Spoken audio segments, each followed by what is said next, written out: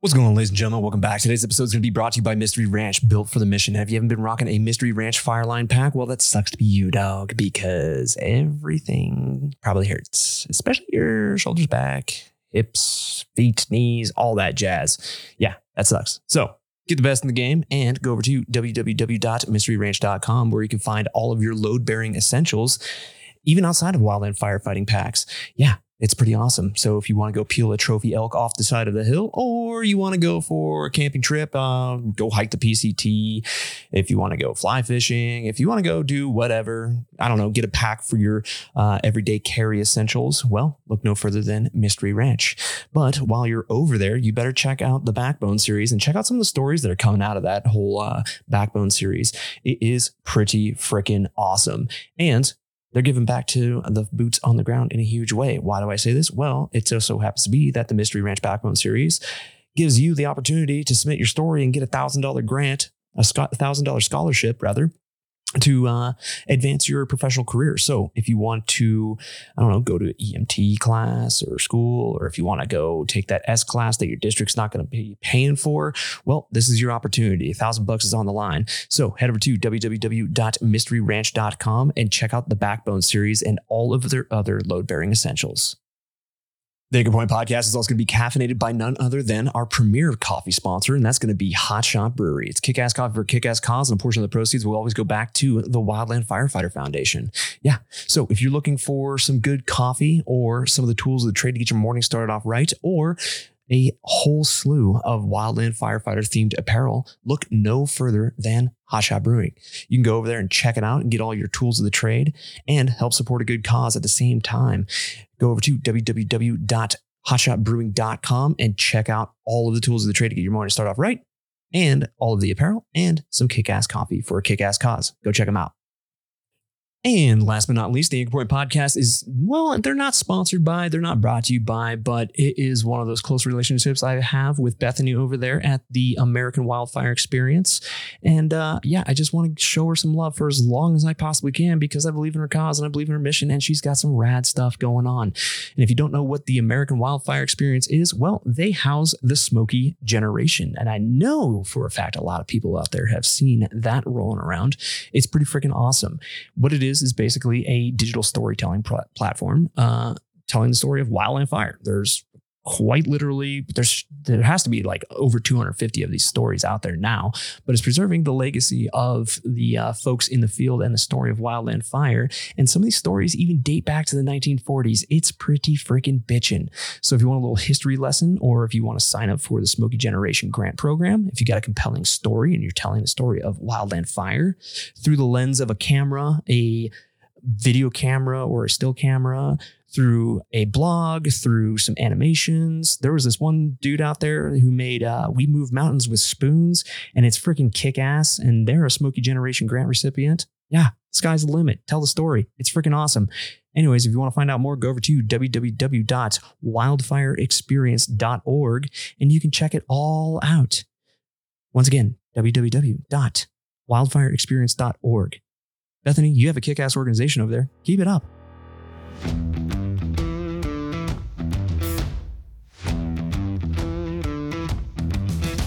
The views and opinions of this podcast do not reflect the views and opinions of the United States government, the Department of the Interior, the Department of Defense, the Department of Agriculture, the United States Forest Service, the Bureau of Land Management, National Park Service, the Bureau of Indian Affairs, or any private, municipal, county, or state firefighting organization, any law enforcement agency, any medical provider, or any contractor employed by any federal agency.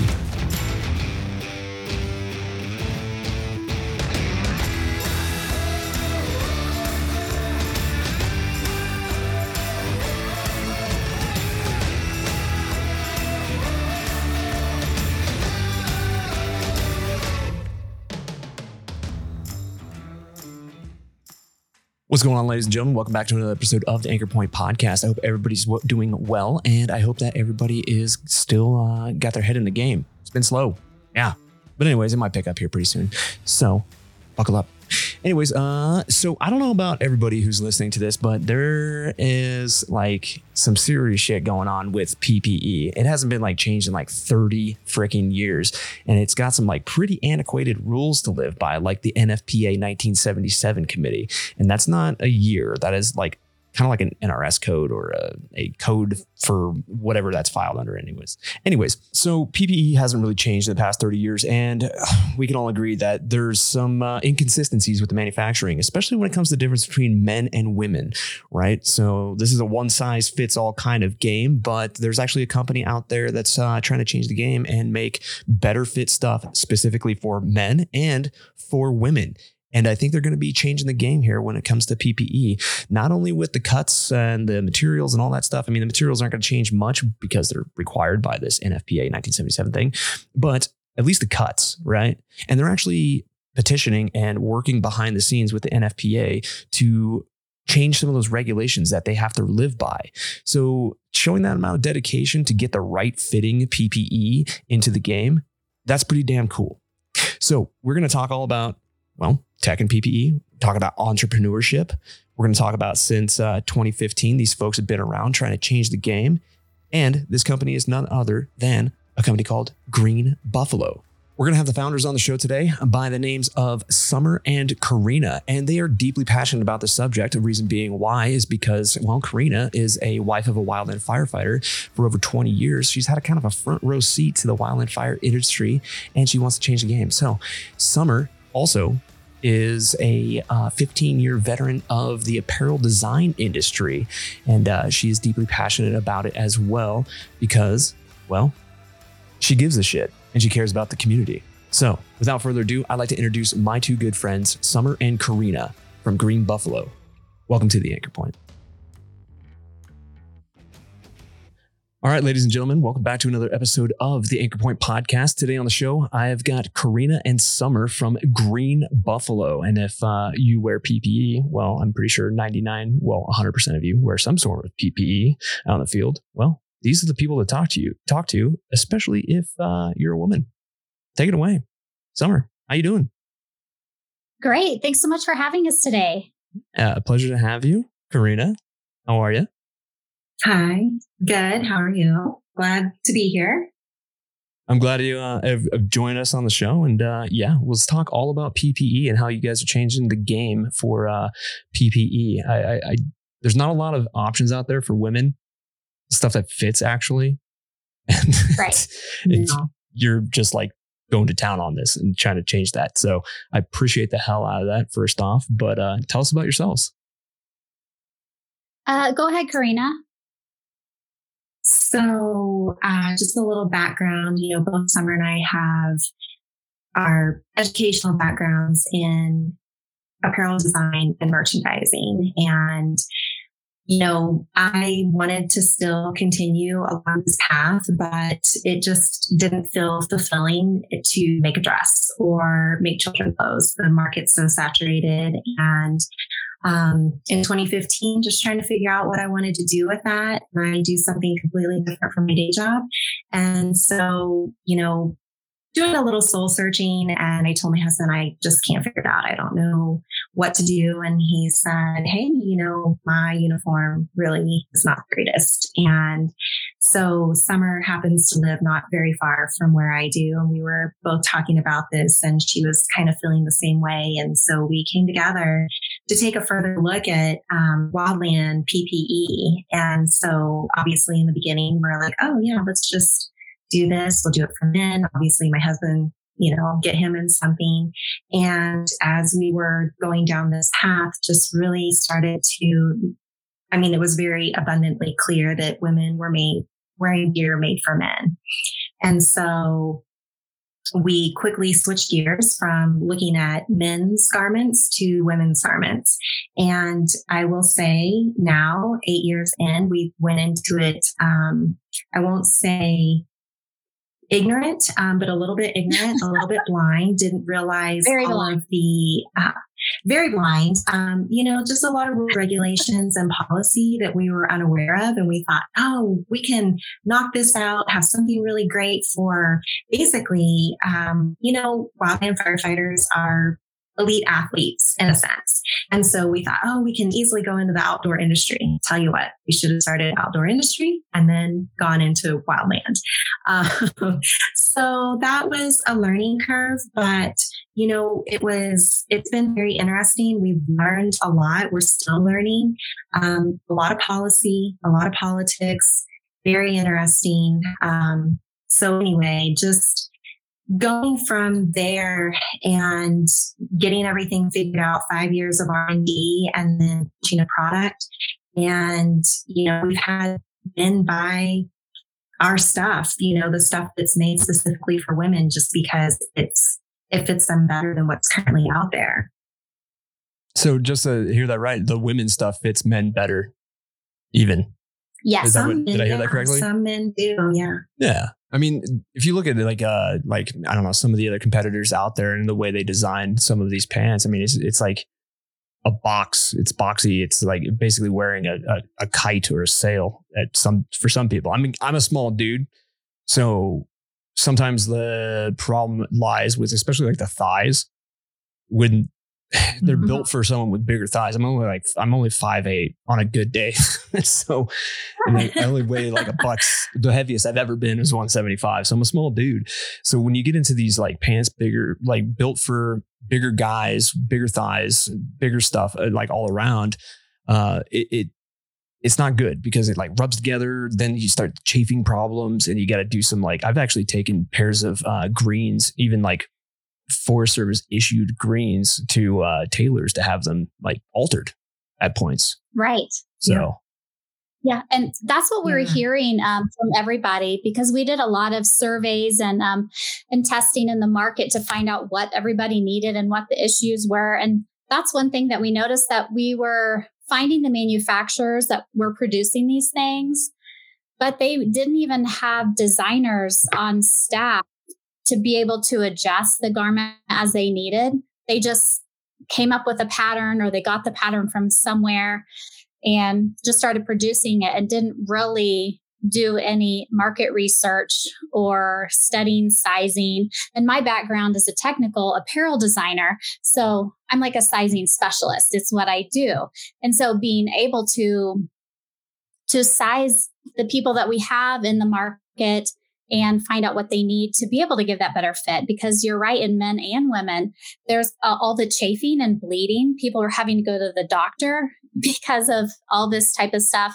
And it's just terrible that their uniforms are having to working against them so hard. And it's already such a difficult field anyway. So as long as you have something that can work with you and not against you, that makes your job so much easier. 100%. Couldn't agree with you more. And it's the whole technical and outdoors apparel. I mean, you look at different manufacturers. A brand that I'm a fan of is a company called Cool. I think they're out of Salt Lake City. Anyways, for like just wearing around, and they fit a lot tighter than some other, and pretty much throw a dart at a board of names of technical or outdoor apparel. They fit a lot different than everything else. Same thing with this company over here, that company over there. There's never a one size fits all solution, because we're all humans. We're all built different. Men and women are built different, all that stuff. So to come up with something in a PPE context and put it out there, I think that's huge. Yeah. And I think that nobody just has really paid attention to this market very much. And when we were getting into the market, that's what we kept hearing, is that some people would say that we're working within the Forest Service. Well, we've heard from a lot of people, but nobody really stays to actually do anything, because of the rules and regulations are so difficult to work with and work around, and to try to change, to implement something better, that most people just stop doing it and they move on to something else, maybe making outdoor instead of helping this underserved community that really needs help. A broke one at that too. That's the hard part, is you both know people in fire. You're married to people in fire.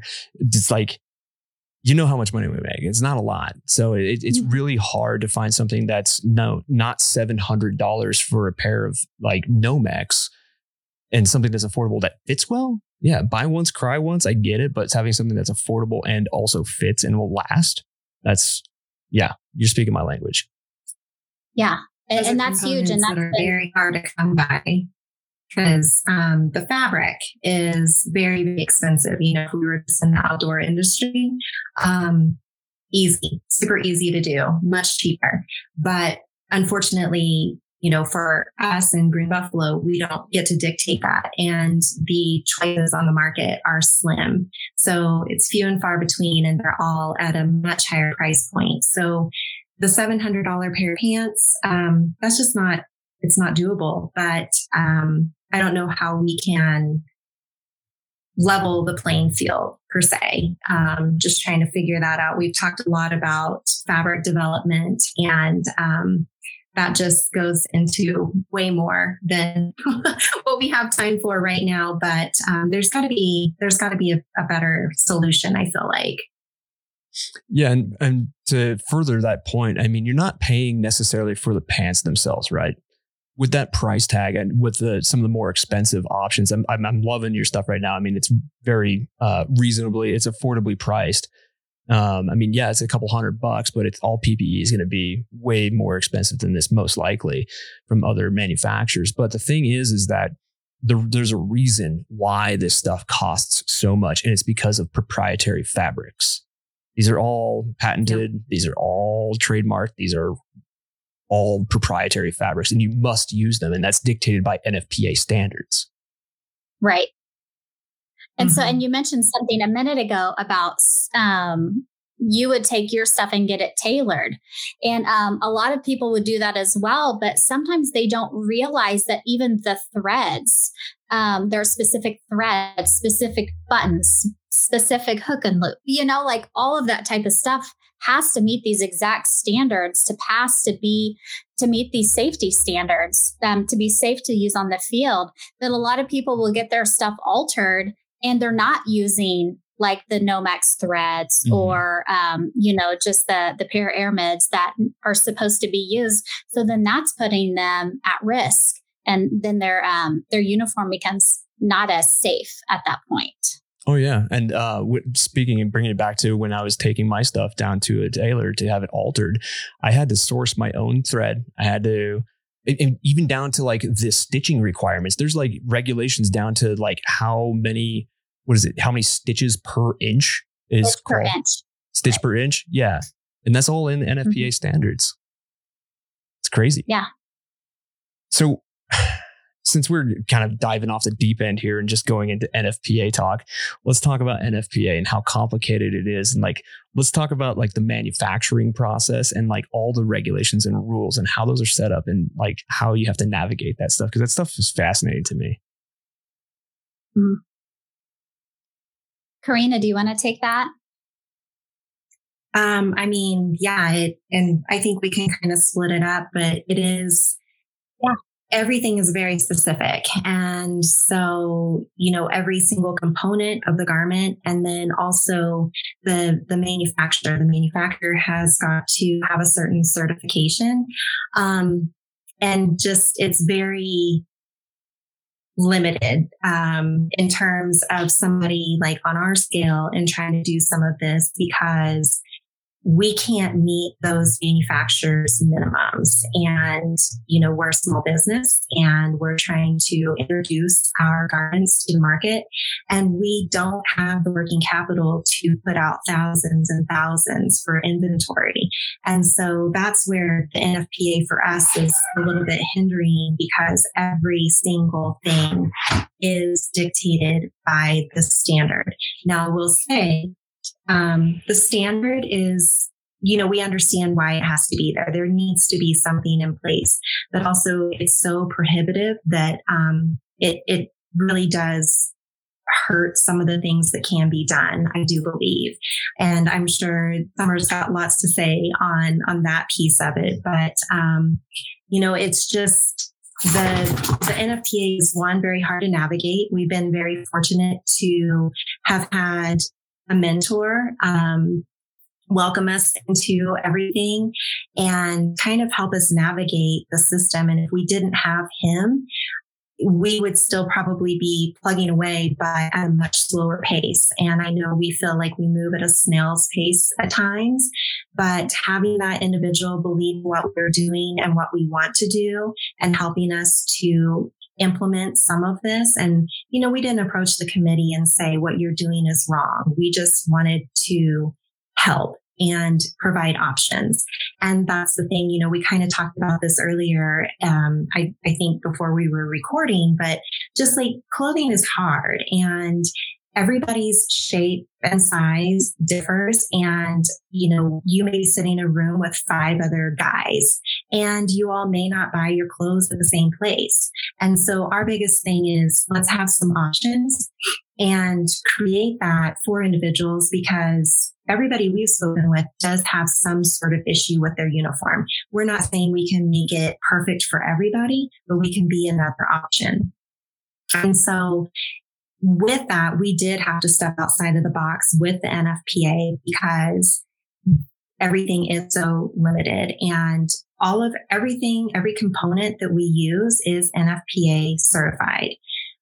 Our sizing does not fall within that. And, we kind of talked about where things fit and don't fit. And again, that just creates an option. So we did have to step outside of the box. And right now, with the way the committee is moving, it sounds like they're eager for change.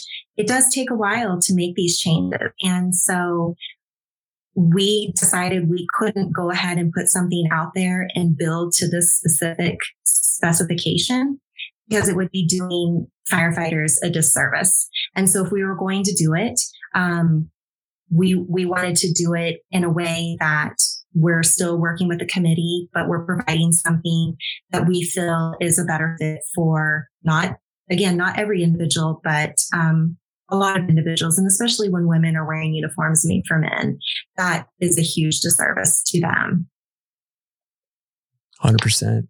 And that's another thing too. You mentioned the small business thing too. It's you're already paying for the expensive fabrics. Those are all proprietary. You have to abide by these standards. It's expensive. It's cost prohibitive for you, and it's cost prohibitive for the person that's going to be putting them on at the end of the day. And it sucks, but that's just the way it has to be right now. So what I'm bringing this into is like, do you two have the opportunity to maybe push the direction of some of these standards and kind of open up like some more availability for different types of materials, just maybe some different standards, like the sizing thing? That seems like it's like such low hanging fruit. Like, why is that a thing? I can understand you need like minimum air clearance for like insulation between you and your skin and the fabric, right? But come on, let's be real with this. And that's the big thing is, when we first went to the committee, I think it was 2018, and we presented to the committee, we got invited to come and present. And one of the things they told us is, one, you're only going to have about 10 minutes. So get up there, say what you need to say, and be done. It's like a town hall. We were up there for almost an hour because there were so many questions, and we opened this can of worms, and they may not have loved everything that we were saying. But one thing that we were told was that it's an issue that comes up at every single meeting, but nobody's brought them a solution. And we were thanked by a committee member that didn't necessarily agree with what we were saying, but appreciated that we came and presented this information and gave them a solution. And quite honestly, with some of our competitors, I think they're manufacturing on such a large scale. It is not lucrative for them to make all these changes in such a small, if you're thinking about women's gear, it's a smaller percentage. And so when they do their manufacturing and you make the slight change for a handful and, compared to what they're making, it doesn't make sense for them to change all their machines and do something a little bit different to pump out these garments. And so we understand what all of that entails, but that's why we decided we would do what we could and just work with smaller manufacturers. And Summers had to beg and plead for much smaller minimum order quantities for us, just so we can get something out there, we can get it in the marketplace and make sure that what we're providing is, something that we feel good about putting out there. And I will say that we've We did plenty of prototyping. We did wear trials. We did focus groups. We did all kinds of things. My husband has several pairs of our prototypes. And I told him basically, go beat the hell out of these and tell us how they feel, how they hold up. And then that way we get to see firsthand how they wash and wear. And I will say that seeing a lot of the PPE that's come in and out of our household over the last 23 years, I'm very pleased to say that I'm happy with the results, and you do have to take into consideration a lot of these individuals are wearing these same pair of pants for at least 6 months out of the year, every day. Sometimes they're wearing them for 14 to 21 days at a time, and then they're getting them in to be laundered. And so again, I just told them, I said, do everything you can in these. I want you to literally try to destroy them, because we need to know. And also, how do you feel? And do you have any issues with the fit? And if so, we want to know. So we want to know the good things. We want to know the bad things. And that goes for anybody that buys our garments. We've been very transparent and told them, hey, let us know. I mean, it's great to know if you're saying, I love this. This fits better than anything I've ever had. Awesome. Tell us what you don't like too, because that's where we can improve and move forward with our designs. Oh, absolutely. And that whole feedback thing too, there's only one way you're going to make yourself better as a company, as a product, as whatever, as a human, even it's constructive feedback. Like, I used to be into B2C marketing, and my bosses would come to me, and I was pretty high up in the chain of command there. I was a director of marketing at a previous company. And whenever we'd see, they'd like scour the internet for like looking for shitty reviews. And I'm like, why are you guys getting upset about this? Why are you upset about this? This is a golden opportunity. If you get a shitty review, that's only giving you room for improvement. If it's someone's really, truly pissed off about something, well, make it right. You have an opportunity there to make it right, not only with them, but for further people down the road, right? Also, right. Exactly. Yeah. Even with like trying to break it, like what you're talking about there, like, hey, go out and thrash these pants, just destroy them. Now you can have the data to back up your improvements. That's a huge thing. How the hell are you going to get better unless you have those criticisms or that feedback, or positive or negative, And I think that's what's put us in a really good spot now, that even though we wished we were be able to launch our product earlier than we were able to, we did have about 5 years of research and development before we actually launched something out. And so in the past few years, since we've had something on market, we've been able to make these tweaks to a product that had already been really tested and worn and, totally destroyed, out in the field, or they're trying to destroy it. And so, so we've had a lot of amazing feedback to be able to get to where we are now. So even though it has been longer than we hoped, I think we're in a really good spot to be able to offer something incredible that the end user really needs. And I think it's really important to point out that I think a lot of people don't realize that even the sizing is dictated in the NFPA standards, because we've kind of talked around that a little bit, that all the Nomex and the fabrics and threads and all that is dictated as well, which makes total sense. You want to have safe fabrics out there, but the sizing is dictated in this standard, which it's not in most other standards, or it's very open to interpretation and other standards, and it's not in this one.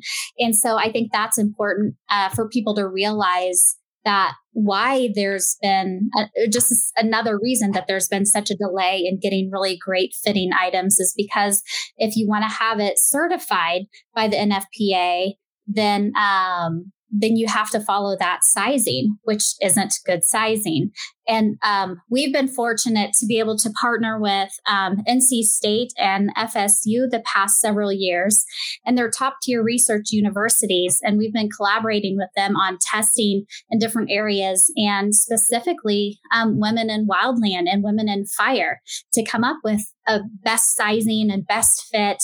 And we've got another project with them now that we're working on, and just really excited to have all of this at our fingertips that nobody else has access to now.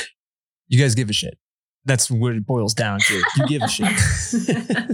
Because we do. Well, I get it though. I'm not trying to say that like to disparage anybody else out there in the manufacturing. I mean, there's plenty of good companies and stuff like that. But when you have a small, almost a boutique manufacturing process where you can really dial in and like focus on a small, a smaller community, I think your data into your product is going to be a little bit better.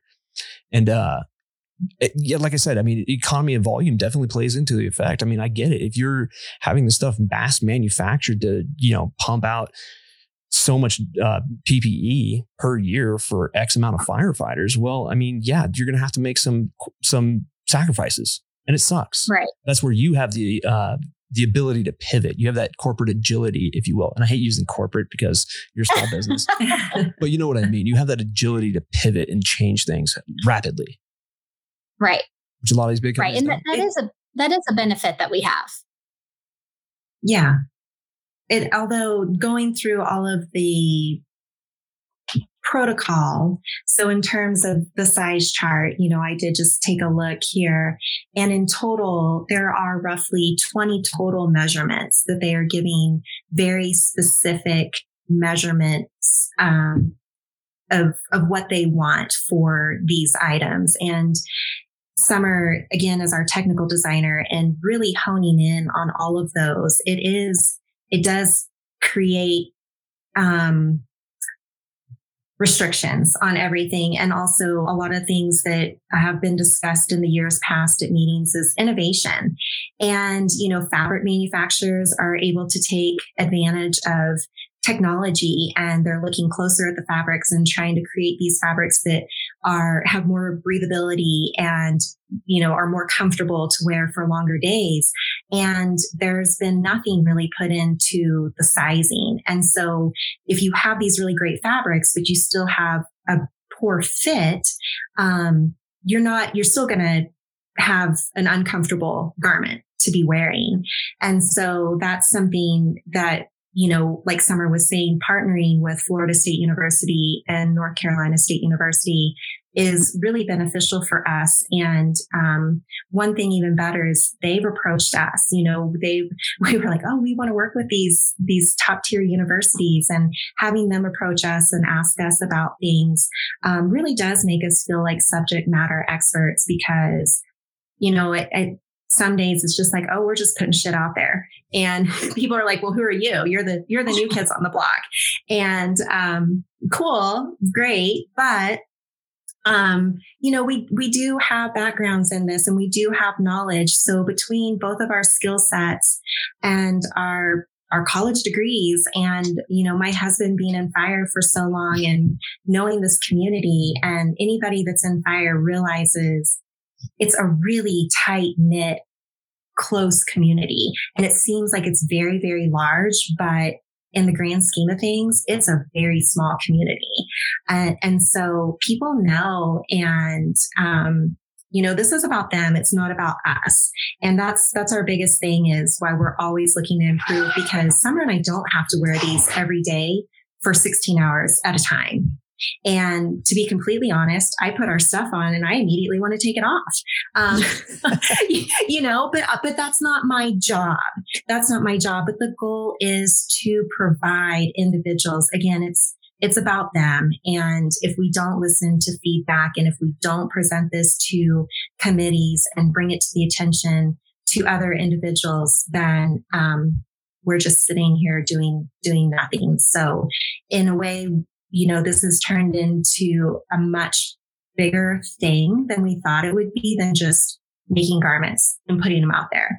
It's actually, we had become advocates. And when we had these focus groups, we did have multiple individuals tell us, thanks for just listening and at least trying. And if it doesn't go, at least we knew somebody tried. And we appreciate that. And at that point in time for us, that was enough. Obviously, we couldn't stop there. But, to have one individual in particular tell us, I was on a shot crew. And as many people know, it's a 20-person crew. She was the only female, showed up to work, 19 other individuals, all male. And she said, even if they would have given me just an inkling of something to feel more like I was a part of the group, and if it would have been, here's a uniform that actually fits for you, made for you, and not made for me, she said, I would have felt so much better. And she's a very strong-willed woman and did amazing, but also it's very intimidating. And that's something that I don't think is thought about much in this culture because it is male-dominated, that a lot of these men don't stop to think, if I showed up to a 20-person crew and I was the only male and there were 19 women and they told me to put on a uniform that was made for a woman, how would that make me feel? It'd probably suck. Yeah. I hate to break it to you, but there's a significant difference in biology, just like build, shape, size between men and women. Yeah. And I will 100% say that till the end of my days. And if I were to wear women's specific clothing, well, guess what? It's going to suck. I'm not going to be able to have my mobility that I need. It's like the PPE wise, like I'm not going to have the mobility that I need. I'm not going to be able to have the breathability in the right places. It's totally different. It's totally different, right? Yes. Yeah. But I think that's another thing too, is like you mentioned something right there. That was you're heavily involved in community. I mean, both of you have a vested interest in this. Like you said, your husband is a wildland firefighter, and Summer, I believe you said your son is a wildland firefighter as well.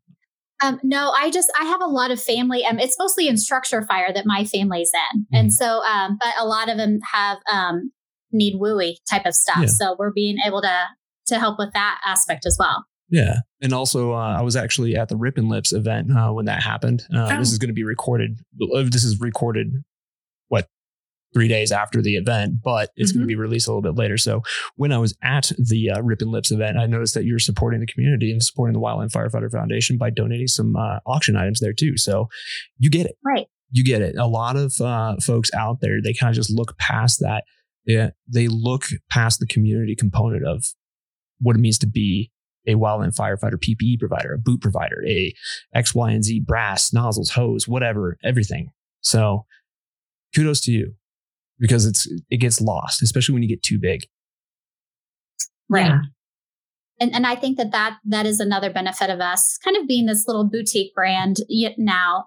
Hopefully we will grow. We are introducing men's, because like we said earlier, we are having men buy our women's uniforms because they're fitting them better than the current stuff on the market for men.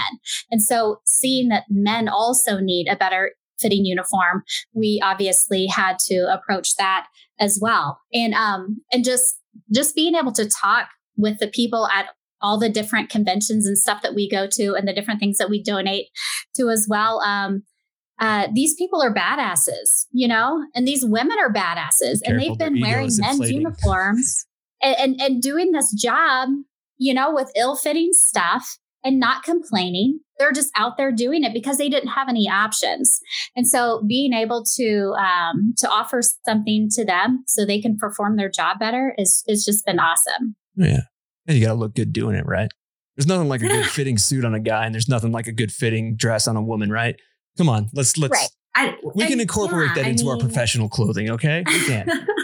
Well, that's the big thing is, you all travel nationally, some internationally, and you are representing a federal agency. You're representing the United States, and our Army and Navy, any armed forces do not show up. Military doesn't show up and they look frumpy. Yeah. And they, and we have gotten slammed for this because we're not saying you need to be wearing X, Y, and Z and look a certain way, but you do feel better if you look good and you feel comfortable. And also if you look professional.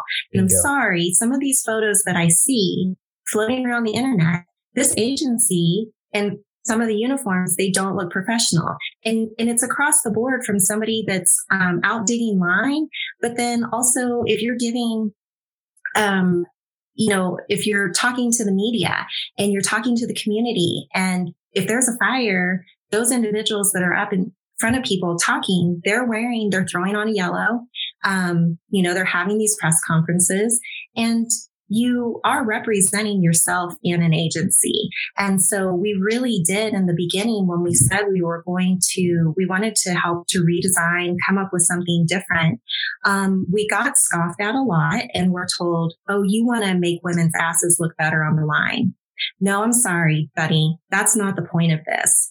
And just because our backgrounds are in apparel design and merchandising, that's not our goal. Again, this is not about us and it's not about making something that it's not, but you have got to have a uniform that moves with you and doesn't fight against you. And, across the board, men and women, when they tell us, well, my crotch hangs down so low, down to my knees, and I have to hike my pants up because if you don't, you step over a log. Or, right you're going up a steep, you're just like ripping out your crotch. That's super great.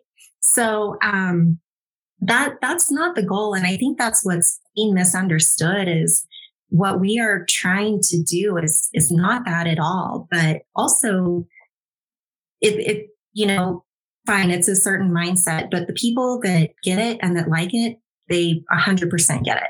And so that's just the goal, to get these individuals in something that will move with them and just create something that's more comfortable because it's already an uncomfortable job to do.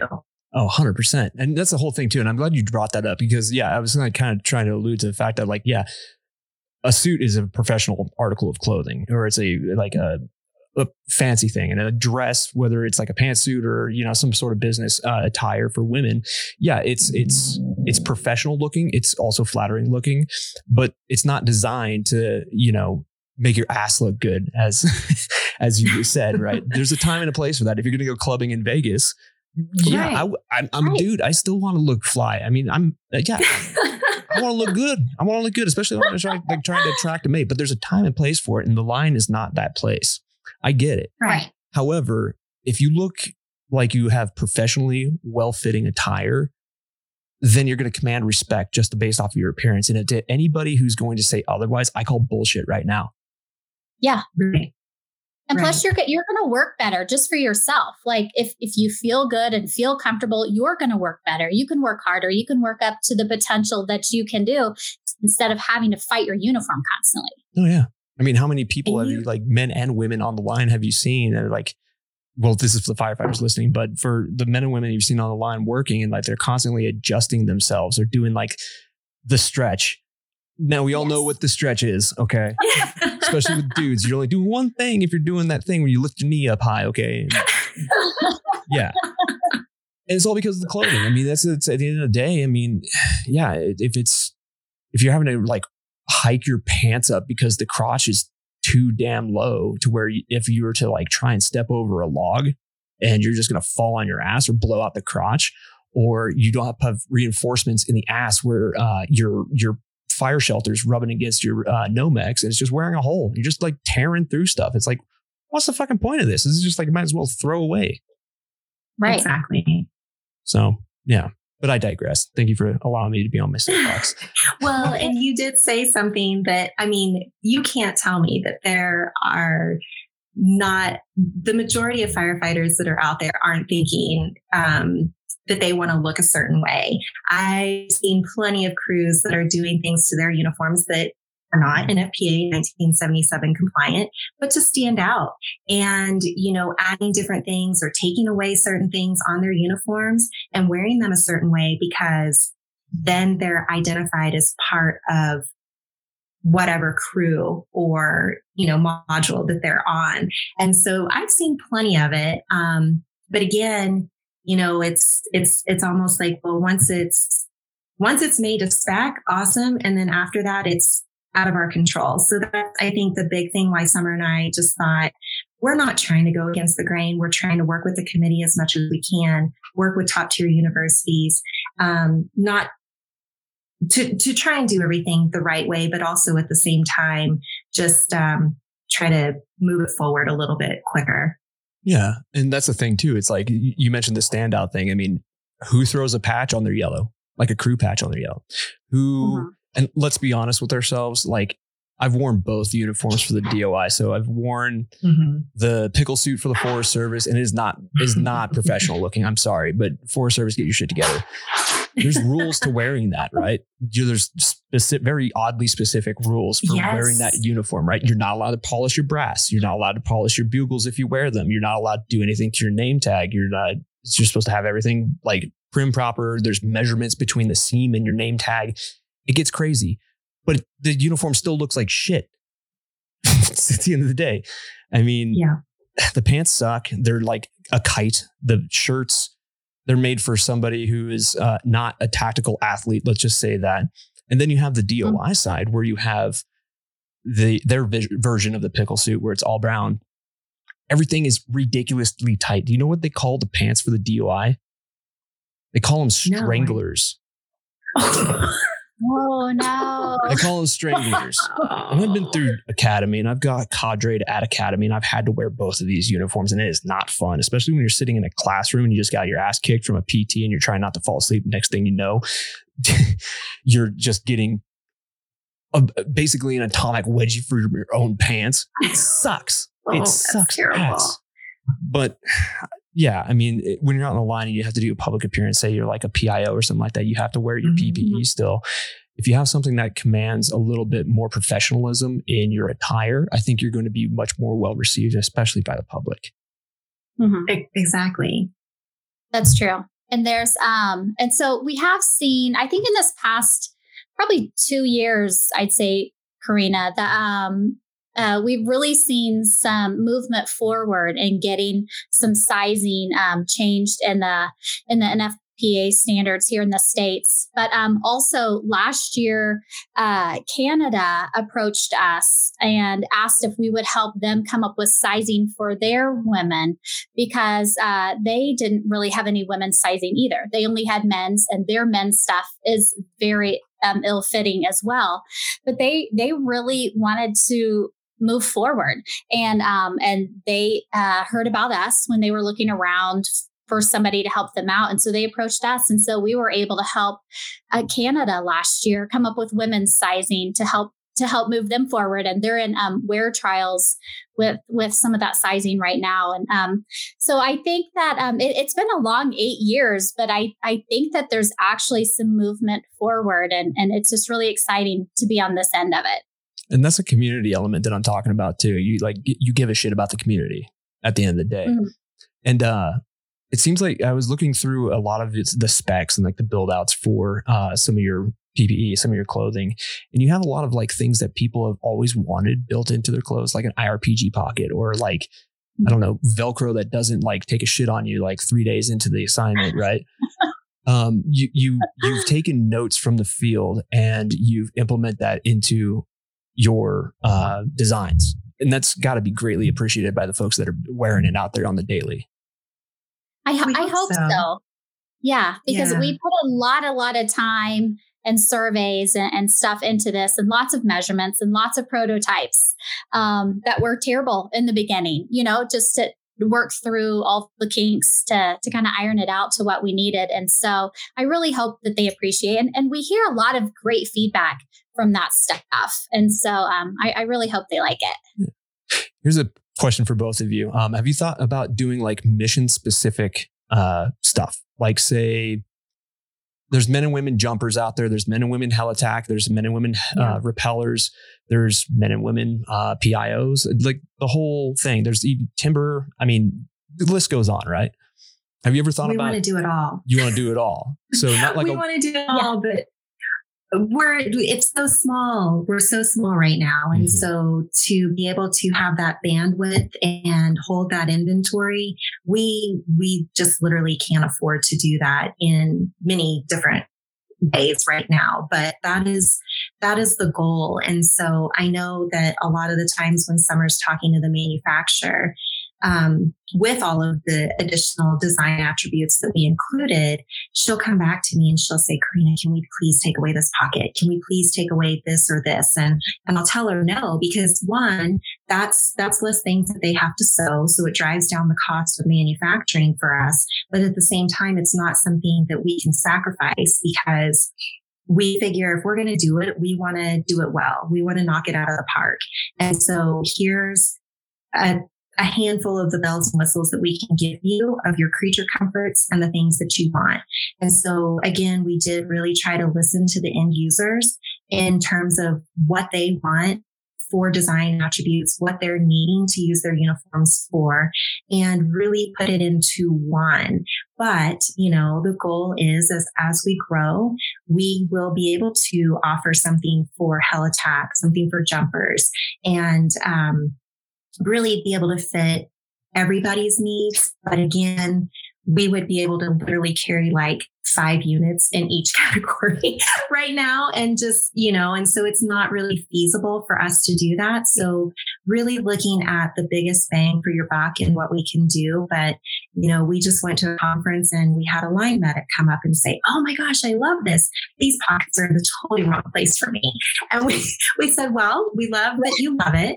And if you want to, we can work with you in terms of trying to find different pockets. But right now, that's just not something we can do. We have a local seamstress and we could take it, but it would be a one-off." And, I know there's individuals out there doing one-offs, but that's not something we're looking at doing because we can't reach as many people that way. Yeah. And so just being able to provide that. But yeah, we like to do it all. We'll see if we'll get to that point, but that's definitely on the bucket list. In all due time, right? And it sucks too. Owning a business, it's like, you got to make sacrifices. And it's like, well, shit, this is not going to be cost effective. This is going to be actually, in fact, reckless potentially or damaging to the future development and growth of a company. And like to be successful, unfortunately, you have to make those sacrifices. And I think that's a thing that a lot of small business owners really talk about is the long hours, the sacrifices you have to make in product and out of necessity.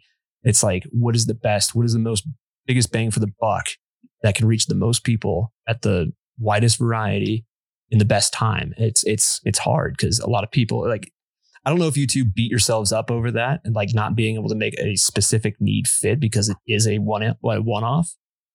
I don't know. Sometimes that sucks. It hurts. Yeah.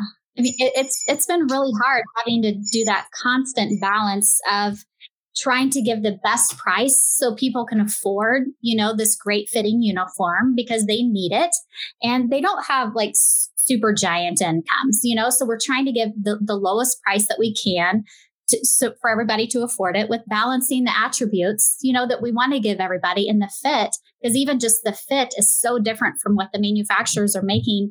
They can't throw it into their normal line. They have to completely stop their line to do our stuff. And so that costs them money. And so we have to have these large enough orders for it to make sense. And they have to be per style. So if we have a bunch of different styles, well, then that's thousands per style that we have to do at the manufacturers. And so eventually that is our goal, but just that constant daily balance and fighting ourselves over things, and me pleading with Korena, like, can we maybe change this a little bit, or, so I can get the price down? And it's been nuts, but, hopefully we can, keep producing and give the end user what they're needing. Yeah. And that's a big thing. As long as people are happy with it and I also think that, not losing sight of why you did this as well, and explaining that like, hey, we have an investment within the community. Okay. Our loved ones are firefighters. Our friends are firefighters. It's like, yeah, we're going to practice what we preach, but there's going to be limitations. We can't give you a brick of gold. Unfortunately, we'd love to, but that's just that's just the reality of it. For sure. Yeah. So as far as like some of the features and some of the tech specs, what are some standout features? Let's talk about some of the standout features with like the shirts and the pants that you manufacture. Let's talk about what stands out with your stuff rather than somebody else's. Yeah, definitely. Well, first of all, our sizing. Our sizing is the biggest thing that stands out because we did go outside of that regulated sizing that they have in the standard. And so our women's uniform actually is built for a woman, and it follows the average contours of a woman, and taking into consideration different parts, like you were talking earlier about the thighs, because this is a heavy hiking, industry. And so you can't follow the normal industry sizing for these things, but we were fortunate enough to get lots of measurements and stuff early on to see the changes that we needed to make.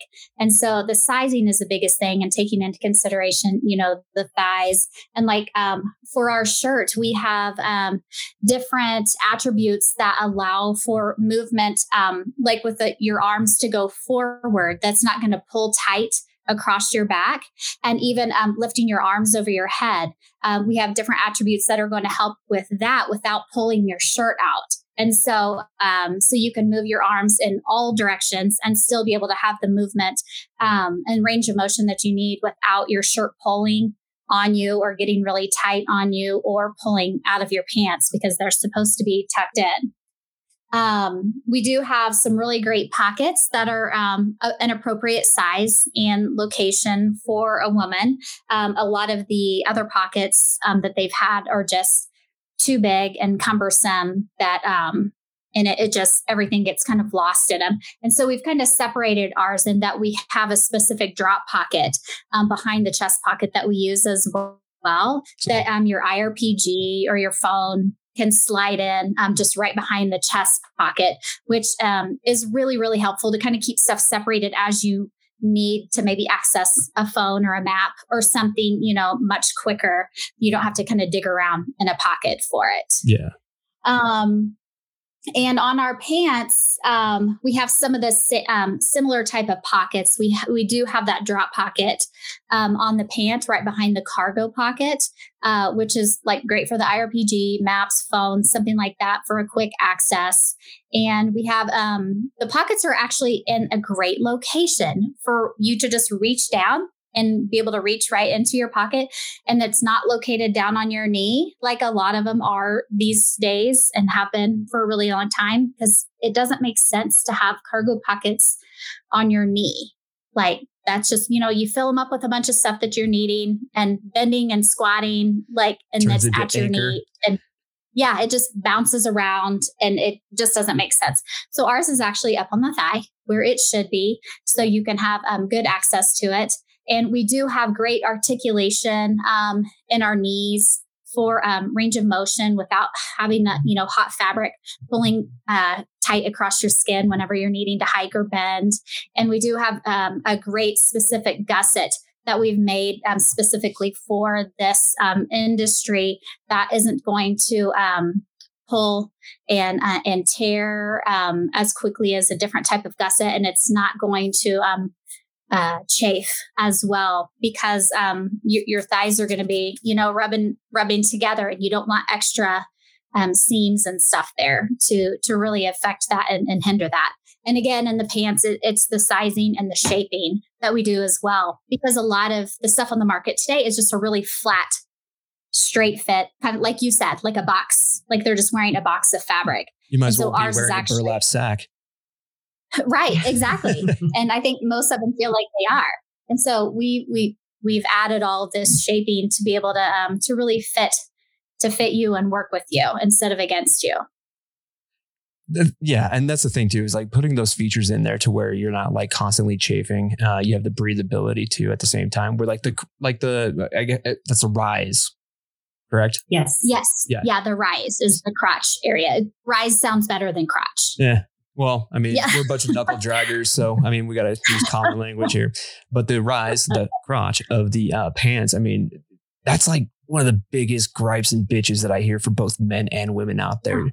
And totally, it is. I mean, to have like a different gusset, and now is it the gusset design like itself, or is it like materials and fabrics and the way you sew it to where it's stronger and it doesn't bunch up or ride high or like get caught on something, or like when you go to step over that log thing, like we were talking about, like don't fall on your ass, right? Like what makes that so special? Well, just it's really to the design and the shape of it. We're still using all the same fabrics that need to be used in this. And And it's really the design and the placement of where we've put everything, because and a lot, right? Pardon? Are they going to be different placements for men and women, I'm assuming? Yes. It's not huge difference. Obviously the rise is going to be longer in the men's, because they have more stuff to put in there than women do. But I'm not going to make a joke. The shaping of the gusset is kind of a similar, because it's made more for like this type of movement and motion, instead of just, because a lot of gussets in like men's pants, it's not necessarily for like hiking or, bending and squatting and all this type of stuff. It's just for room. But ours is for room and for movement. Yeah. Functionality, really. I mean, that's another thing too. It's like, I used to be in like the tactical industry. That's about as far as I'm going to go with that one. But if you've ever worn tactical clothing, like something from, I don't know, like combat pants or something like that, or something from like 511 where it's very purpose driven, right? Did you draw some inspiration between the tactical application and the athleticism from like military operator kind of folks and the similarities that they have for wildland firefighters?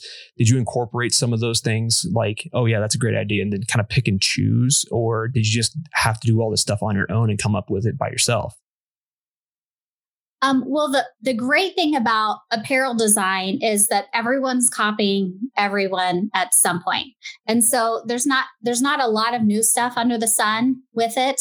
And so we did, Korena and I studied the just a lot of different military and ACUs, different hiking, different types of outdoor motorcycle riding, like just studying all of their uniforms and how they move and what type of attributes are in their uniforms that allow them to move that way.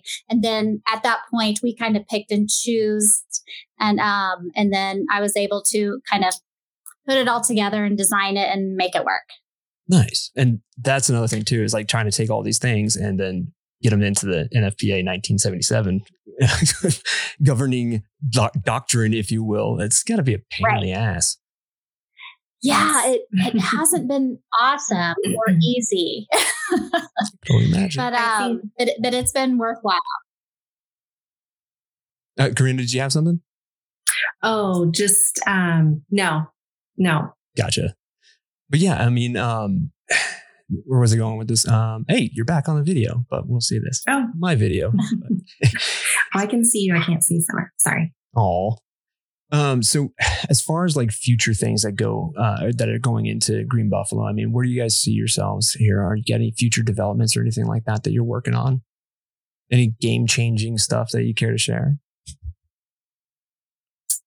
I mean, I really think that if FSU, the next phase of their project goes through, that's what Summer had mentioned that we would be kind of partnering with them on. Mm-hmm. And maybe not everybody knows what they're doing, but they've already done one phase of they request a grant and basically taking a look at women specifically, fire structure and wildland and uniforms in terms of how they fit. And, they've gone and done 3D body scanning, taken a bunch of measurements and just collecting that data to put it all in there and basically doing, what we were doing as well in terms of surveys and focus groups and just asking questions and asking the end user, because that's what it comes down to. So they're compiling all of this information and they have they would like to gather more anthropometric data, which is basically just scanning the body and getting more measurements of women's bodies in different areas. And what we would be a part of in this next phase is taking a closer look at that and either spinning off of what we currently have or creating something totally different to kind of match up with what this data is coming back with. And, it's really exciting for us because we feel that with our designs, that's the direction we've gone. We just didn't have the capability of the 3D body scanning. And so being able to work with them and go back to the drawing board and take a look, and wherever we can make improvements and find deficits in our stuff is huge. And so wherever we can make those improvements and build better, again, we're not saying that we are the one and only we're going to fit everybody. No, it's again, another option. And if we can create this for individuals that don't have anything currently, that's really great. And, just for us to be able to get a small part of the market to help them, that's really what we're hopeful for. And thus far, that's what we've been able to do. And, it's funny. So it's my son that's doing his first year in fire, just a season. And I actually sent him with a pair of pants. And he was like looking at me, and he'll probably listen to this, so I don't want to completely under the bus. Oh, sorry, my dog. But anyway, sorry. He's like, looking at me and doesn't want to show up and have, these pants that mom sent him with, and it's like, well, they'll issue you some and you see how they fit and everything. And talked to him the other day, and he said, yeah, they got my shirt, my pants. Okay, awesome. Didn't really say too much else. And then they went out cutting, and that evening he talked to us and he said, so I wore those pants that you gave me.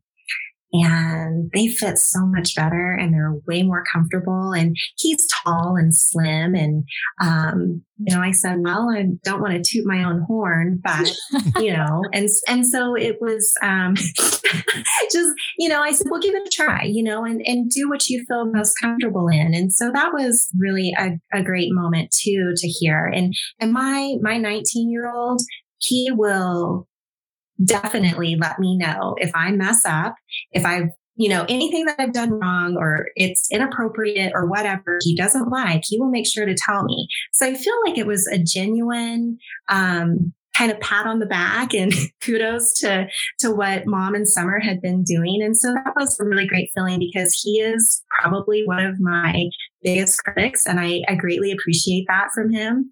But, just hearing that made me feel really good. And, Summer talked about all the design attributes that we did, but the sizing and the design attributes, all of those work together.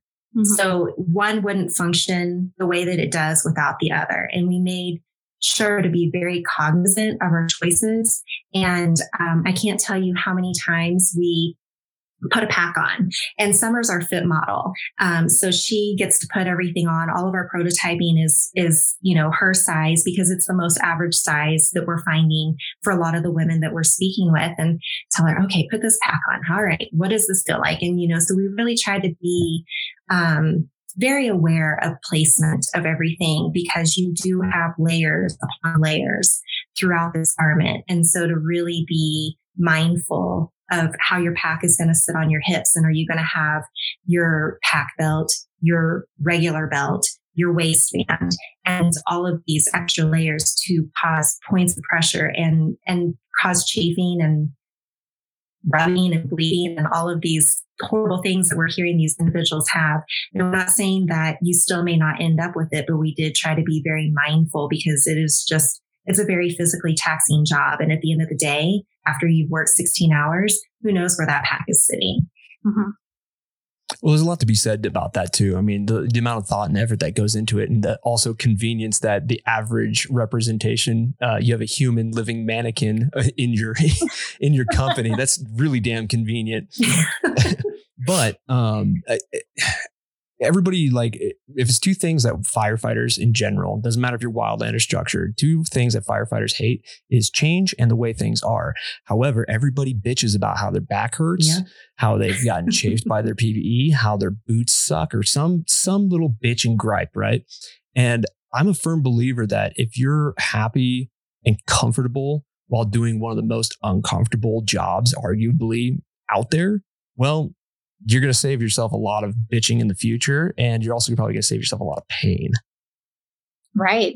So, and we've had people, we've had some different customers, or like some customers of ours trying to convince their friends that are in Wildland to wear our stuff. And they're like, no, I'm just going to wear my normal stuff. It's totally fine. And they're like, no, please just try it. So they'll go try it after, they're swearing that they're not going to like it because it's different. And it is, this change that they don't really want or didn't know that they needed. And then after they wear it on the line, they come back and like, oh my gosh, this is so amazing. Like, we just didn't know we needed this until we had it. So that's kind of a lot of stuff we're trying to be advocates for as well. Like, we know that they don't love change, but sometimes you need it when you don't realize that you do.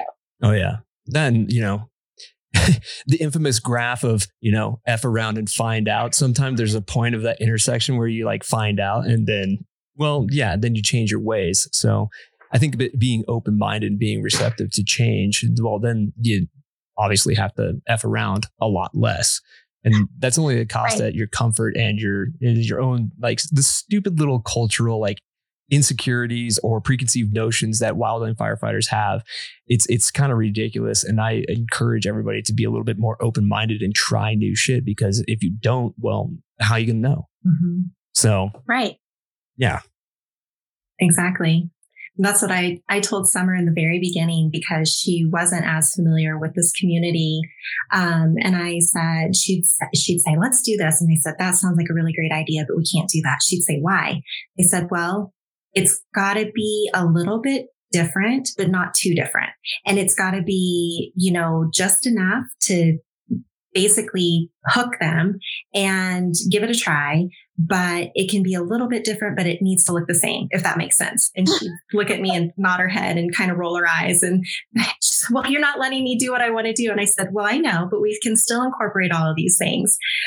We just have to go into it very gingerly and, present this. But in the grand scheme of things, really, whenever individuals are wearing these uniforms, I don't really know how many at the end of the day are really thinking about their uniform. There's so much stuff going on. And so that's the goal, is you don't have to think about it. And a lot of people have told us, well, I don't actually sit and think like, oh, my uniform is so much more comfortable. But at the end of the day, I realized I wasn't tugging on it, because again, you're out there doing so many other things and there's so many hazards and you have to be on point all of the time.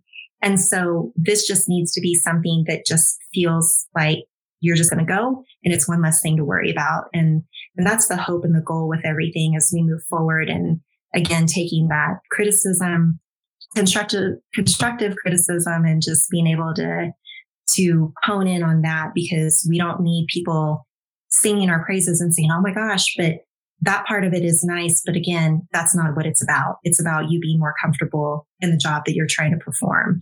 And, living with two individuals that are in fire, I want them thinking about more things, bigger things than like my pants are really riding up and bothering me today, or my crotch is hanging between my knees and things like that. No, you need to be paying attention to bigger things than that. Like coming home at night. Yes, exactly. Last thing you want to be doing is fiddle fucking with your pants and, miss something, Not that ever happens, because bringing it back to the whole, the change thing too, and like being uncomfortable, being so used to being uncomfortable. You've probably heard, both of you probably heard the phrase, like embrace the suck. Yep. We have a suffer culture that's kind of just ingrained into us, and it doesn't have to be like that. And you two are just like leading the charge there, especially in like the PT or the PPE game. It doesn't have to suck all the time. You don't have to embrace the suck. Make the changes where you can. No, and yeah, exactly. I will say, look at this amazing job. Not a lot of people love their job. The individuals that I know that are still in fire, they absolutely love their job. And how many people get to say that? And so really, do you have to embrace the suck on some things? Yeah. I think in everything, something's going to suck, no matter what industry you're in. But let's make it suck a little less, I guess. Yeah. Just a little. That should be our new tagline. Suck a little less. Make it suck. Empowering your people to suck a little less. Oh, the situation suck a little less. That's for sure. But yeah, it's just interesting. And I always love having small business owners on the show to like discuss this, because I'm a small business owner too. That's what Anchor Point is. And it's cool to see the different varying perspectives of each one of you, and kind of the thought and the thoughtfulness and the connectedness to the community that you pour into this. I mean, this is like some of your very, I wouldn't say, it is intimate work, right? These are the people that you care about, that you're making this stuff for, right? So yeah, kudos to you. It's awesome. Well, thank you. We appreciate that. It is like a baby. You know, in the beginning, we thought, okay, we've done this thing. We really like it. And now we have to put it out there. Oh gosh, we can't put it out there because then people are going to see. Wasn't that why we're doing it? So it's this weird mindset that we had kind of gotten into, but, no matter what, again, at the end of the day, it's not about us. It's about the firefighters. And, we've had a lot of bumps along the way, and we're working through them as small business owners. And it does help to have a business partner, to kind of lean into during those times, because it seems like we both freak out at different points of times. And so we can kind of talk the other one down off the ledge. And so that's always helpful. I don't know if it's always going to be that way, but, it is nice to have. And, we are still working through some things, and, the manufacturing is the big piece of it, because these individuals that we can partner with and we want to establish a partnership with, they're looking at wanting thousands and thousands of units, and we hope we get there. But to start out, we can't do that. And we've had, lag times in shipping, which hasn't been ideal. And as a consumer myself, I feel that, and, we're doing the very best that we can. And we try to always be transparent with our customers and anybody that we're working with. And, just really trying to move forward as organically and successfully as we can, and efficiently. Right. Well, it's that whole, product triangle, right? You have the product triangle. It's like you got fast, cheap, or fast, you have speed, you have affordability, and you have quality. Pick two. Right. Yeah. You can't have three. Right. And it's totally true. Right. Yeah. You can't have all three. And so just trying to balance that as best we can, which I think we've done with everything in our business so far. From coming up with our designs to how we got our name, like lots of different things we've had to just balance the whole time. Oh, it's hard too. I mean, it's like the unspoken thing that every entrepreneur goes through. It's like we were talking about earlier. It's like there's a lot of stuff that we have to do as small business owners. And so much so that when things, I call this thing, you're gonna kick out of this. I call it the fucking. Okay. Hear me out. Hear me out. I like it so far. So you know how things are going like a little bit too easy, and like things are not like, there's not like a curveball out of left field, and it kind of causes anxiety because you're waiting for something to come along and fuck it all up. I call that the fucking. Yeah. Sometimes I find myself in that. So feel free to take that one with you, but I'm sure you've experienced that. If you don't mind. I'm going to start using that. I really like it. You know what I'm talking about, though, that anxiety state. Yeah. Oh, yeah. 100%. Yeah, we have that often. We'll put that right there with, our marketer is really cute. She had told us, I have a folder on my desktop, and Summer, you probably remember the name because you were going to make a folder. But it's basically like, there's all of these good things that she keeps in that folder. So on really shitty days, she just goes in there and like picks something that's going to be, make her smile. And I feel like on the days where the fucking is happening, like that would that would be a really good folder to pull up. But I really do like that. That's great. We probably will be using that more frequently than not. Feel free. Unfortunately, I don't know if that's a good thing to have to use that so frequent, but at least there's a good term for it now. Right. I love it. I really, you should coin that. Oh, I can't take credit for that one. That was actually one of my buddies, Eric. He's a chef. He's been in fine dining. He's done all of it, right? He's an amazing chef, right? And I've known him since high school, and he actually came up with that. The first person I've heard it from was him. But Nice. yeah, working in a kitchen. I mean, he's all constantly waiting for that. Oh, I can imagine. Oh yeah. I mean, granted that clothing manufacturing and PPE and dealing with NFPA standards is a lot different than, being in a kitchen or the fire line. But yeah, but it's all stressful in its own accord. Absolutely. So yeah. I think we can. I think it'd be fair to say that the manufacturing piece is, in a sense, comparable to fire. Just you never know what's going to happen. I mean, you have all these plans in place, and the weather can change, all of those things. And I think one thing people don't realize, for us anyhow, Green Buffalow, we come up with the designs and we have a manufacturer that we work with. And so once we send it to the manufacturer, it is out of our hands, out of our control. And, that's the one thing that really does suck, is we can't control any of that. And all we can do is say, we apologize for the delay. We appreciate your patience. And, at the end of the day, that sometimes isn't enough. And again, as a consumer, we always look at that standpoint as well.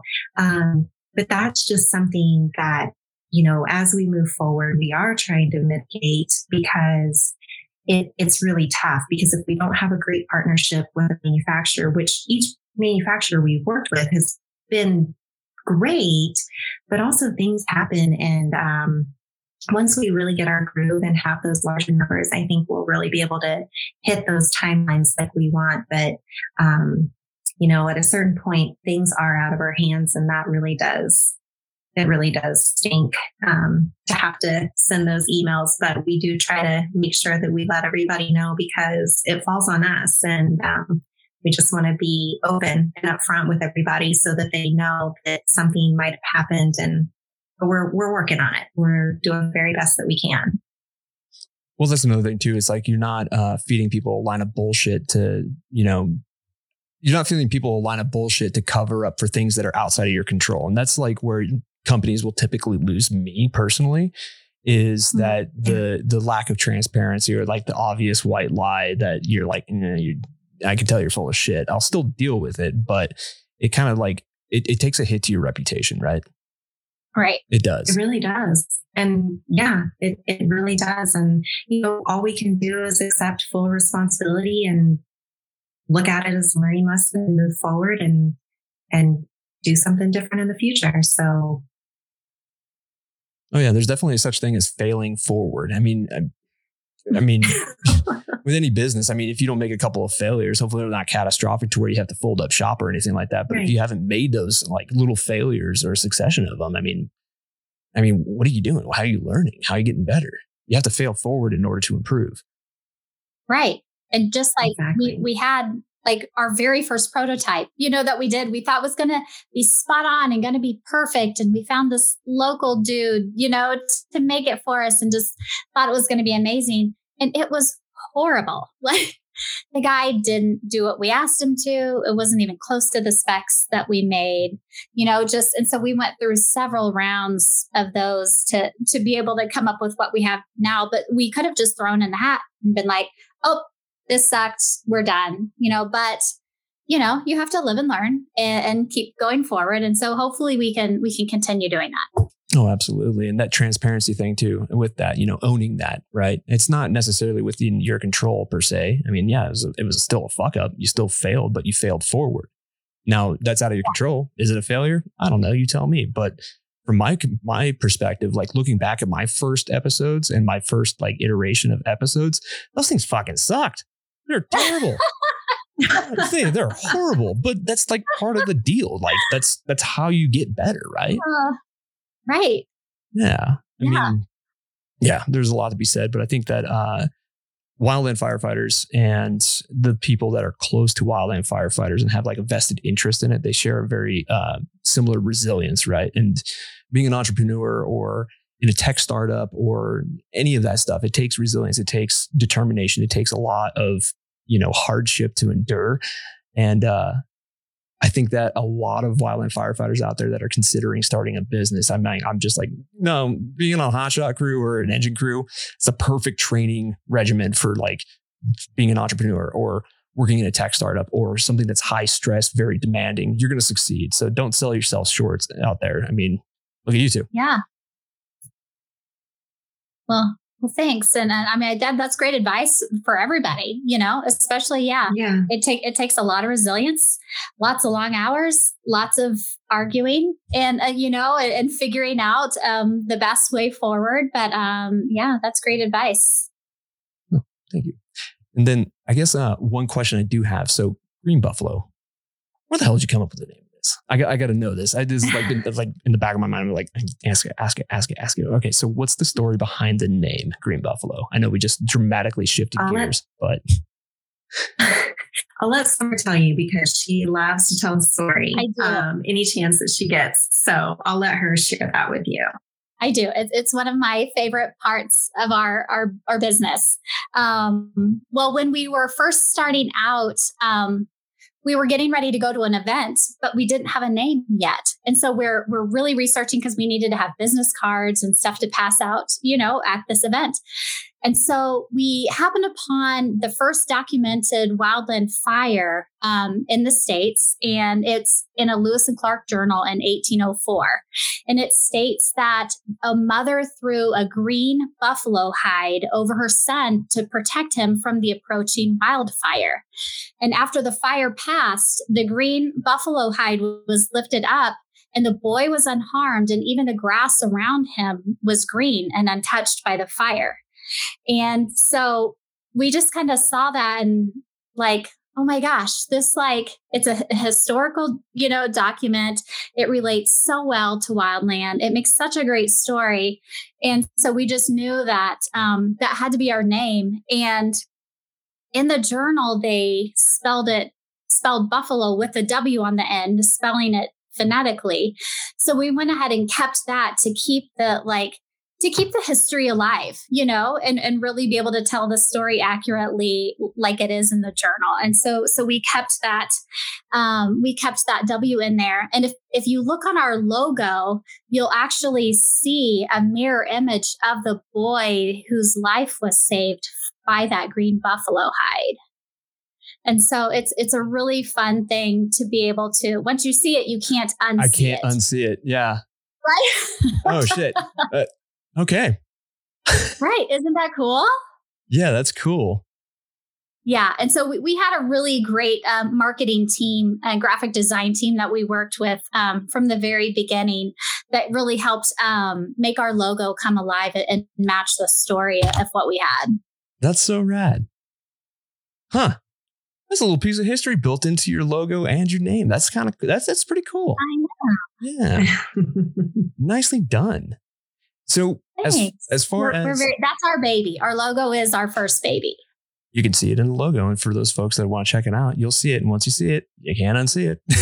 All right. No, you can't. And it's funny because when they showed it to us, we thought, oh, wow, this is like a buffalo we weren't even thinking of. We were thinking of an entire buffalo profile, all of these things. And we thought, well, that's kind of cool. And then they told us, and neither one of us saw the boy's face. And they told us to take a look. And again, we couldn't unsee it. I can't even see the buffalo anymore. I can only see his face. Oh, that's wild.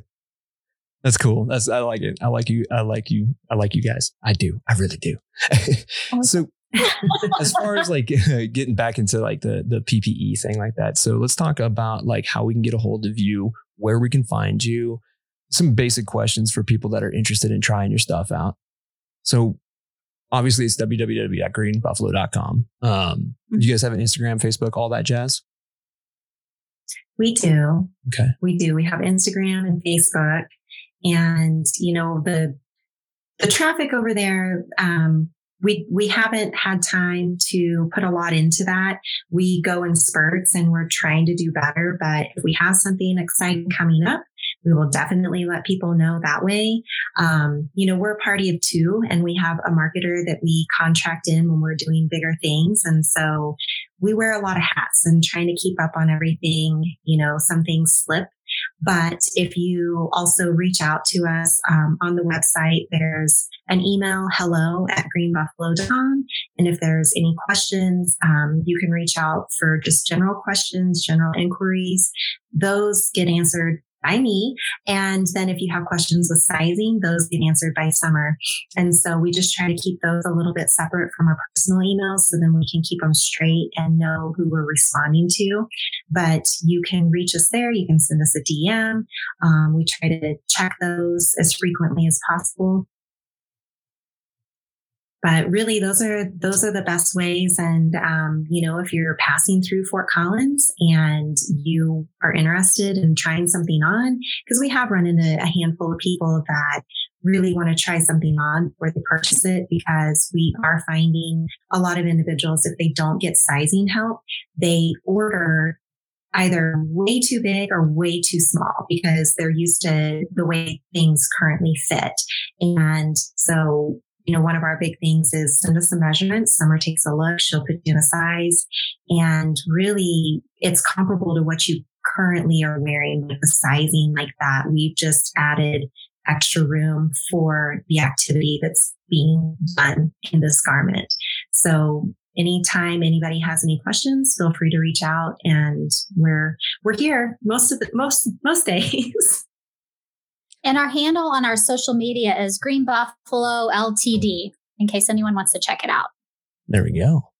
And now, as far as the folks that are looking to do this on like a Gov card or like an agency purchase card, right? Do you guys have the ability to do that as well? We do. Okay. And we've done several. Yeah, so we do. Okay. So that answers my question, I guess. Bulk ordering too, if you're allowed to do it for a station or, you can do bulk ordering as well. Yep, you can. The biggest thing right now is with the bulk ordering, we are trying to really hone in on our numbers. And like we mentioned with inventory, so there may be a little more of a wait time, but we're trying to get more on a schedule to where things are deliverable in the spring and, at the end of the fiscal year, things like that, so that we can rotate and have that inventory be inventory heavy when purchases are being and so we can do anything. We just need a little heads up. We may not have it readily available, but definitely able to figure some things out, which we've done several like that and been able to work through them. Yeah, and that's that whole transparency thing that we're talking about. At least you're honest and upfront with people. Like, you didn't say that out loud. I mean, the people will be pissed. Well, it's like maybe not just forgetting about to say it. And like people get pissed. Be like, well, what the hell? I ordered this like a month ago. Where the heck is it? And the reality is and I get it, man. I get it with the whole supply chain and the management thing, especially when it comes to, anticipating your quantities of orders. And you have an MOQ, minimum order quantity, right? Right. Not a lot of people know that. It's like when I'm ordering stickers for Anchor Point, it's egregiously expensive because I'm only doing runs of like, I don't know, maybe 500 of like one, like of all the designs combined, like 500 total. And each one of those are like broken up in 250 or something like that, or 100 and whatever, dramatically rises the cost. So if you could do it all at once, you're not going to go bankrupt. So I get it. It's hard, but at least you have the courage to admit it and say it and hold it and be accountable for it. And plus it's good. So it's worth the wait. It is. Totally. And we think so. Right. And we launched in 2020 with product, even though we've been in business for 8 years working with the NFPA. We actually launched product. We signed a contract with our manufacturer, I think the first week in March of 2020. Talk about which is like shit timing. Yeah, right? Like that's the worst time in history to have ever launched anything. So talk about supply chain issues. Like we've just been dealing with them the second we started. And so things are starting to get better because there's still a lot of disruption in manufacturing with that type of stuff. So we're still expanding our manufacturing as much as we can and finding really great partners to be able to work through to have the best timing that we can. Nice. Well, it'll get better. So hopefully it does. I know a lot of manufacturers, it doesn't matter what industry you're in, whether clothing is especially hard hit, but just consumer goods in general. I mean, this is PPE, this is outside of consumer goods, but just consumer goods in general. I mean, they're still playing catch up. Right. Definitely. Oh yeah. And then you only have one retail outlet that you can come out for in Fort Collins? Come over and check it out? Yes, right now. We were working with a distributor, but again, keeping up with their needs and our needs. And we were just so excited to get our stuff out there. So we're like, oh yeah, here you go. But then managing that inventory, and when they needed to reorder, we were pulling from what our inventory was. And so we had decided to pull back a little bit. And so currently it is just us, but as soon as we, decide to go that route again, we'll make sure that everybody knows that you can purchase it not only through us, but other places as well. Nice. Yeah. The scale manufacturing comes problems that go with that as well. I mean, that takes a lot. Yeah, exactly. Oh yeah. But I have no doubt in my mind that you're going to knock it out of the park. So just by talking to you too, it's been awesome. And well, thanks. I really we appreciate that. Really hope that you flourish. I honestly do. It's hard to find genuine people like that. Oh, well, thank you. We greatly appreciate that. Yeah, it does. And I do just want to say thank you to all of the individuals that are on our website. So a lot of people may not know, but those are all individuals that fight fire or have fought fire. And whether it was their rookie year or maybe their 20th season in fire or whatever it may be, that's another thing that I think a lot of individuals don't realize, because we have their support, and that means the world to us. And, we can't thank them enough. And so that's really huge for us. But for our models to be real life wildland firefighters is pretty epic for us. And that was what we wanted, because we were scrambling at the last minute. And when we took some of those images, it was in March of 2020. Right before everything shut down.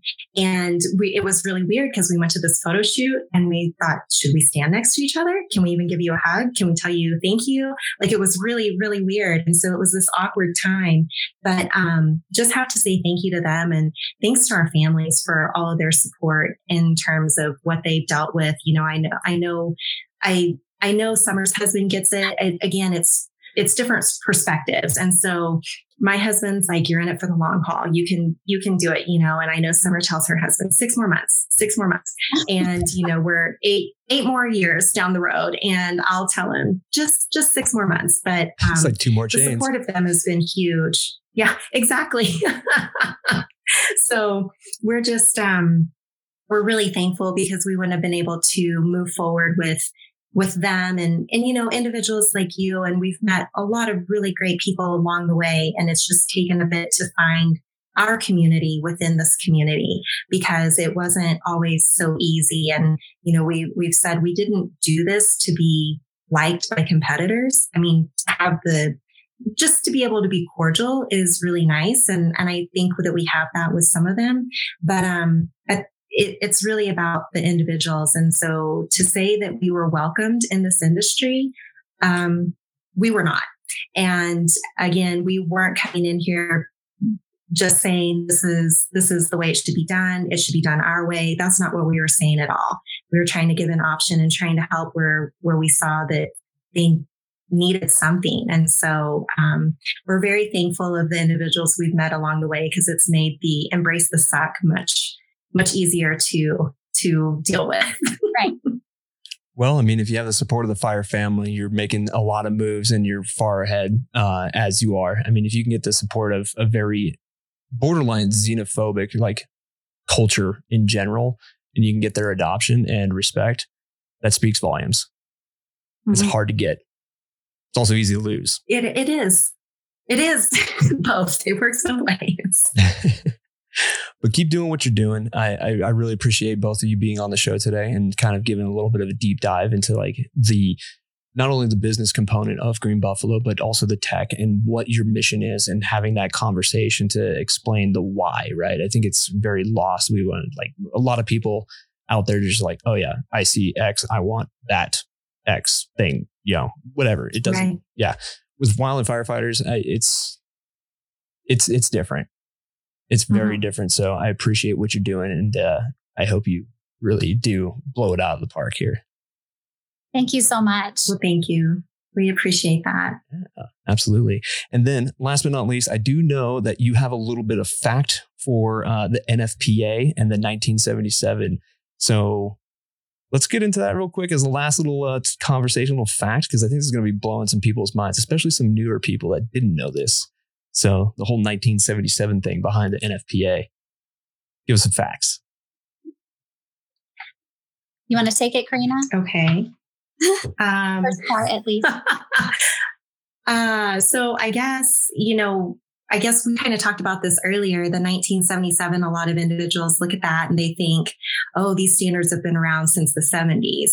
And that in fact is incorrect. And so they started working on this standard in April of 1989. So that's when this was established. And, so it's been around for quite some time, and there's been gradual changes, but not significant changes in these standards. And so if you really think about it, we've talked about the fit and everything and it being flat. And whenever people talk about being flat, I just think of flat Stanley, because it's really what it is. It's just this flat fit for a straight individual, just very, I don't know, it's no curves, nothing. And I know a lot of people are built that way, but again, we're thinking about how much technology has come along that, I think we can do better and we can make more options available. And so, we, like Summer said, we're seeing those leaps and bounds in the committee and them wanting to make the changes. And so it's really exciting to see. But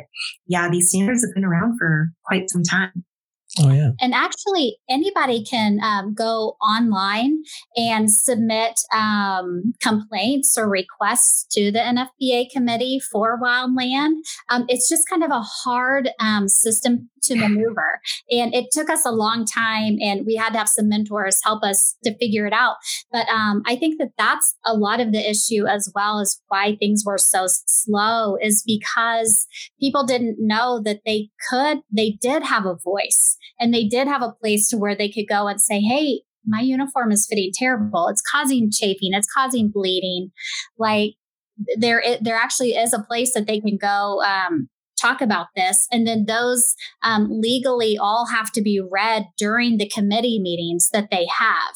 And every single one of the comments has to be talked about and discussed.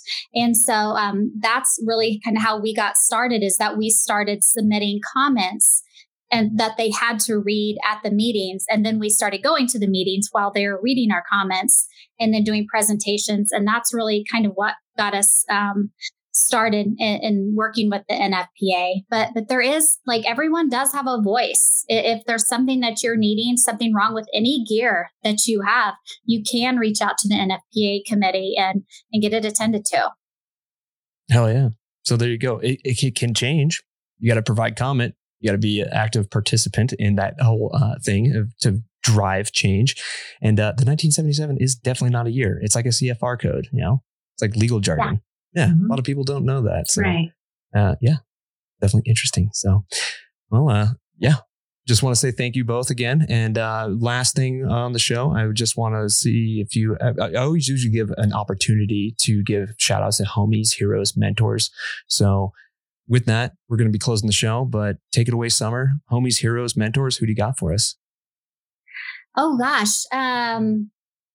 Well, I would say, like Korena said earlier, just all of our fit models that we've had, like helping me specifically from my end, have been incredible. All the models on our website, I would totally mess up their names right now because just short recall, my brain is going to be fried. But they have been incredible in helping me with everything that they're needing, from the sizing of, honestly, and like where they put their tampons, like on their, like in their pack or in their, uniform, or just weird, or their IRPG, or if they chew, just like all of that type of stuff that you don't necessarily think about, just the tiny little details that I would pick their brain about, and that they were generous enough to give me their time to tell me all of those things. That's been incredible.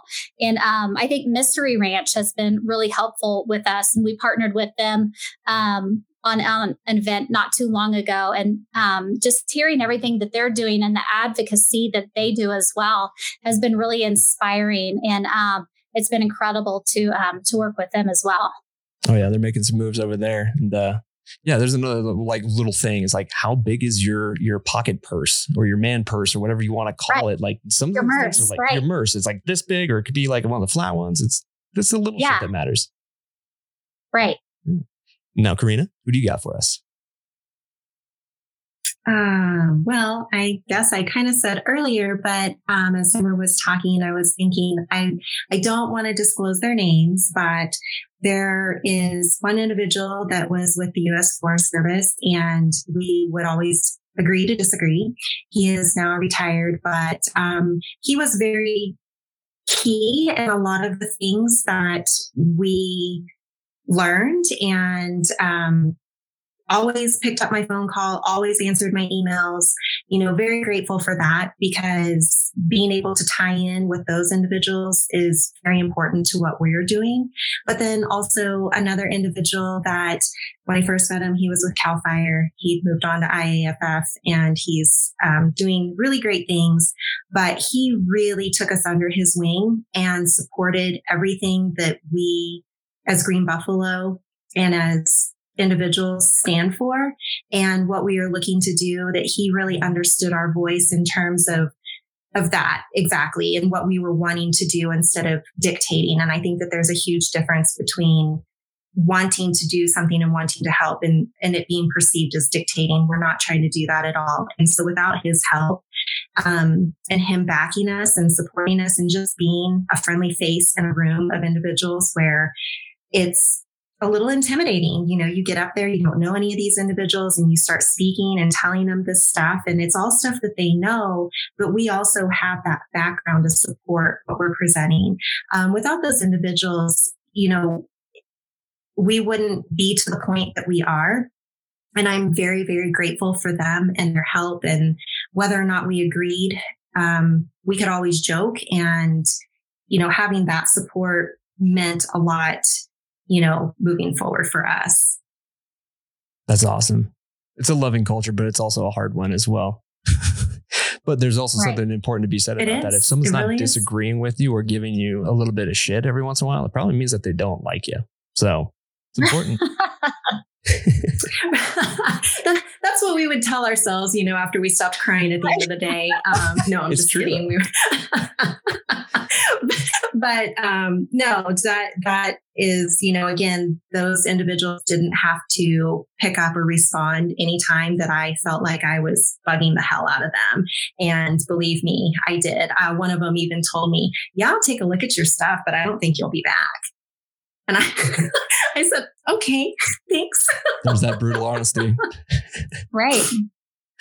Oh, that's awesome. I thought, okay, I appreciate that. But we're always learning. And Summer and I say we love to learn. So I hope that never stops, because doing what we're doing, we're continuously learning things.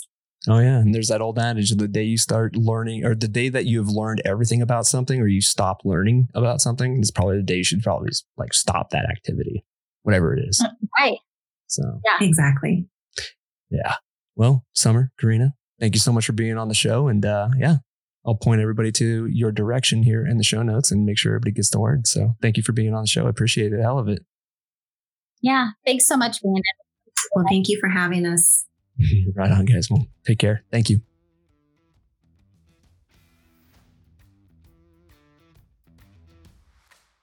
All right, ladies and gentlemen, there we go. Another episode of the Anchor Point Podcast is in the books with Summer and Korena from Green Buffalo.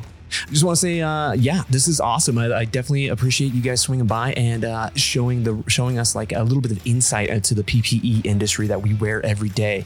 And I also want to thank you for changing the game and trying to change the future, not only like from the fit and style and tech kind of perspective, but also from like an NFPA regulation perspective. That takes a lot of work and your efforts will not go unrecognized. So once again, thank you. If anybody wants to find out about more of Green Buffalo, go over to www.greenbuffalo.com. You can check out both men's and women's specific fit greens. You can even get yellows. They have different types of like Nomex. They have different types of like the Tech Safe. They've got they have a bunch of stuff, and it's all very competitively priced. And it's just one of those things. I mean, if you want to try something new, try it out. And ultimately, at the end of the day, you got to make that decision for yourself. So whatever works for you, and I'm not going to judge. So as for the rest of you, I hope everybody's doing well. I hope everybody kind of gears up for the season and like stays sane more or less. I know it's been slow, but hey, it's not a matter of if the fuels cure out. It's a matter of when. So hopefully we'll get some action, and hopefully nobody goes too stir crazy here soon. So stay safe out there. Special shout out to our sponsors. We've got Mystery Ranch. We've got them over there doing the good work with the Backbone series. So if you want to go over there and check out more, go over to www.mysteryranch.com. We've got Hotshot Brewery. It's kick-ass coffee for a kick-ass cause. Go over to www.hotshotbrewing.com and get all of your stuff for a proper morning. We also got the Ass Movement. My buddy Boo's over there. He's spreading the good word about burying your turds. So go over to www.thefirewild.com and check out the Ass Movement, where you can save 10% off your entire order with the code AnchorPointAss10 at checkout. And last but not least, we've got the American Wildfire Experience. Bethany has a kick-ass organization over there, and you should definitely go check it out. And that is all located over at www.wildfireexperience.org. As for the rest of you, y'all know the drill. Stay safe, stay savage. Peace.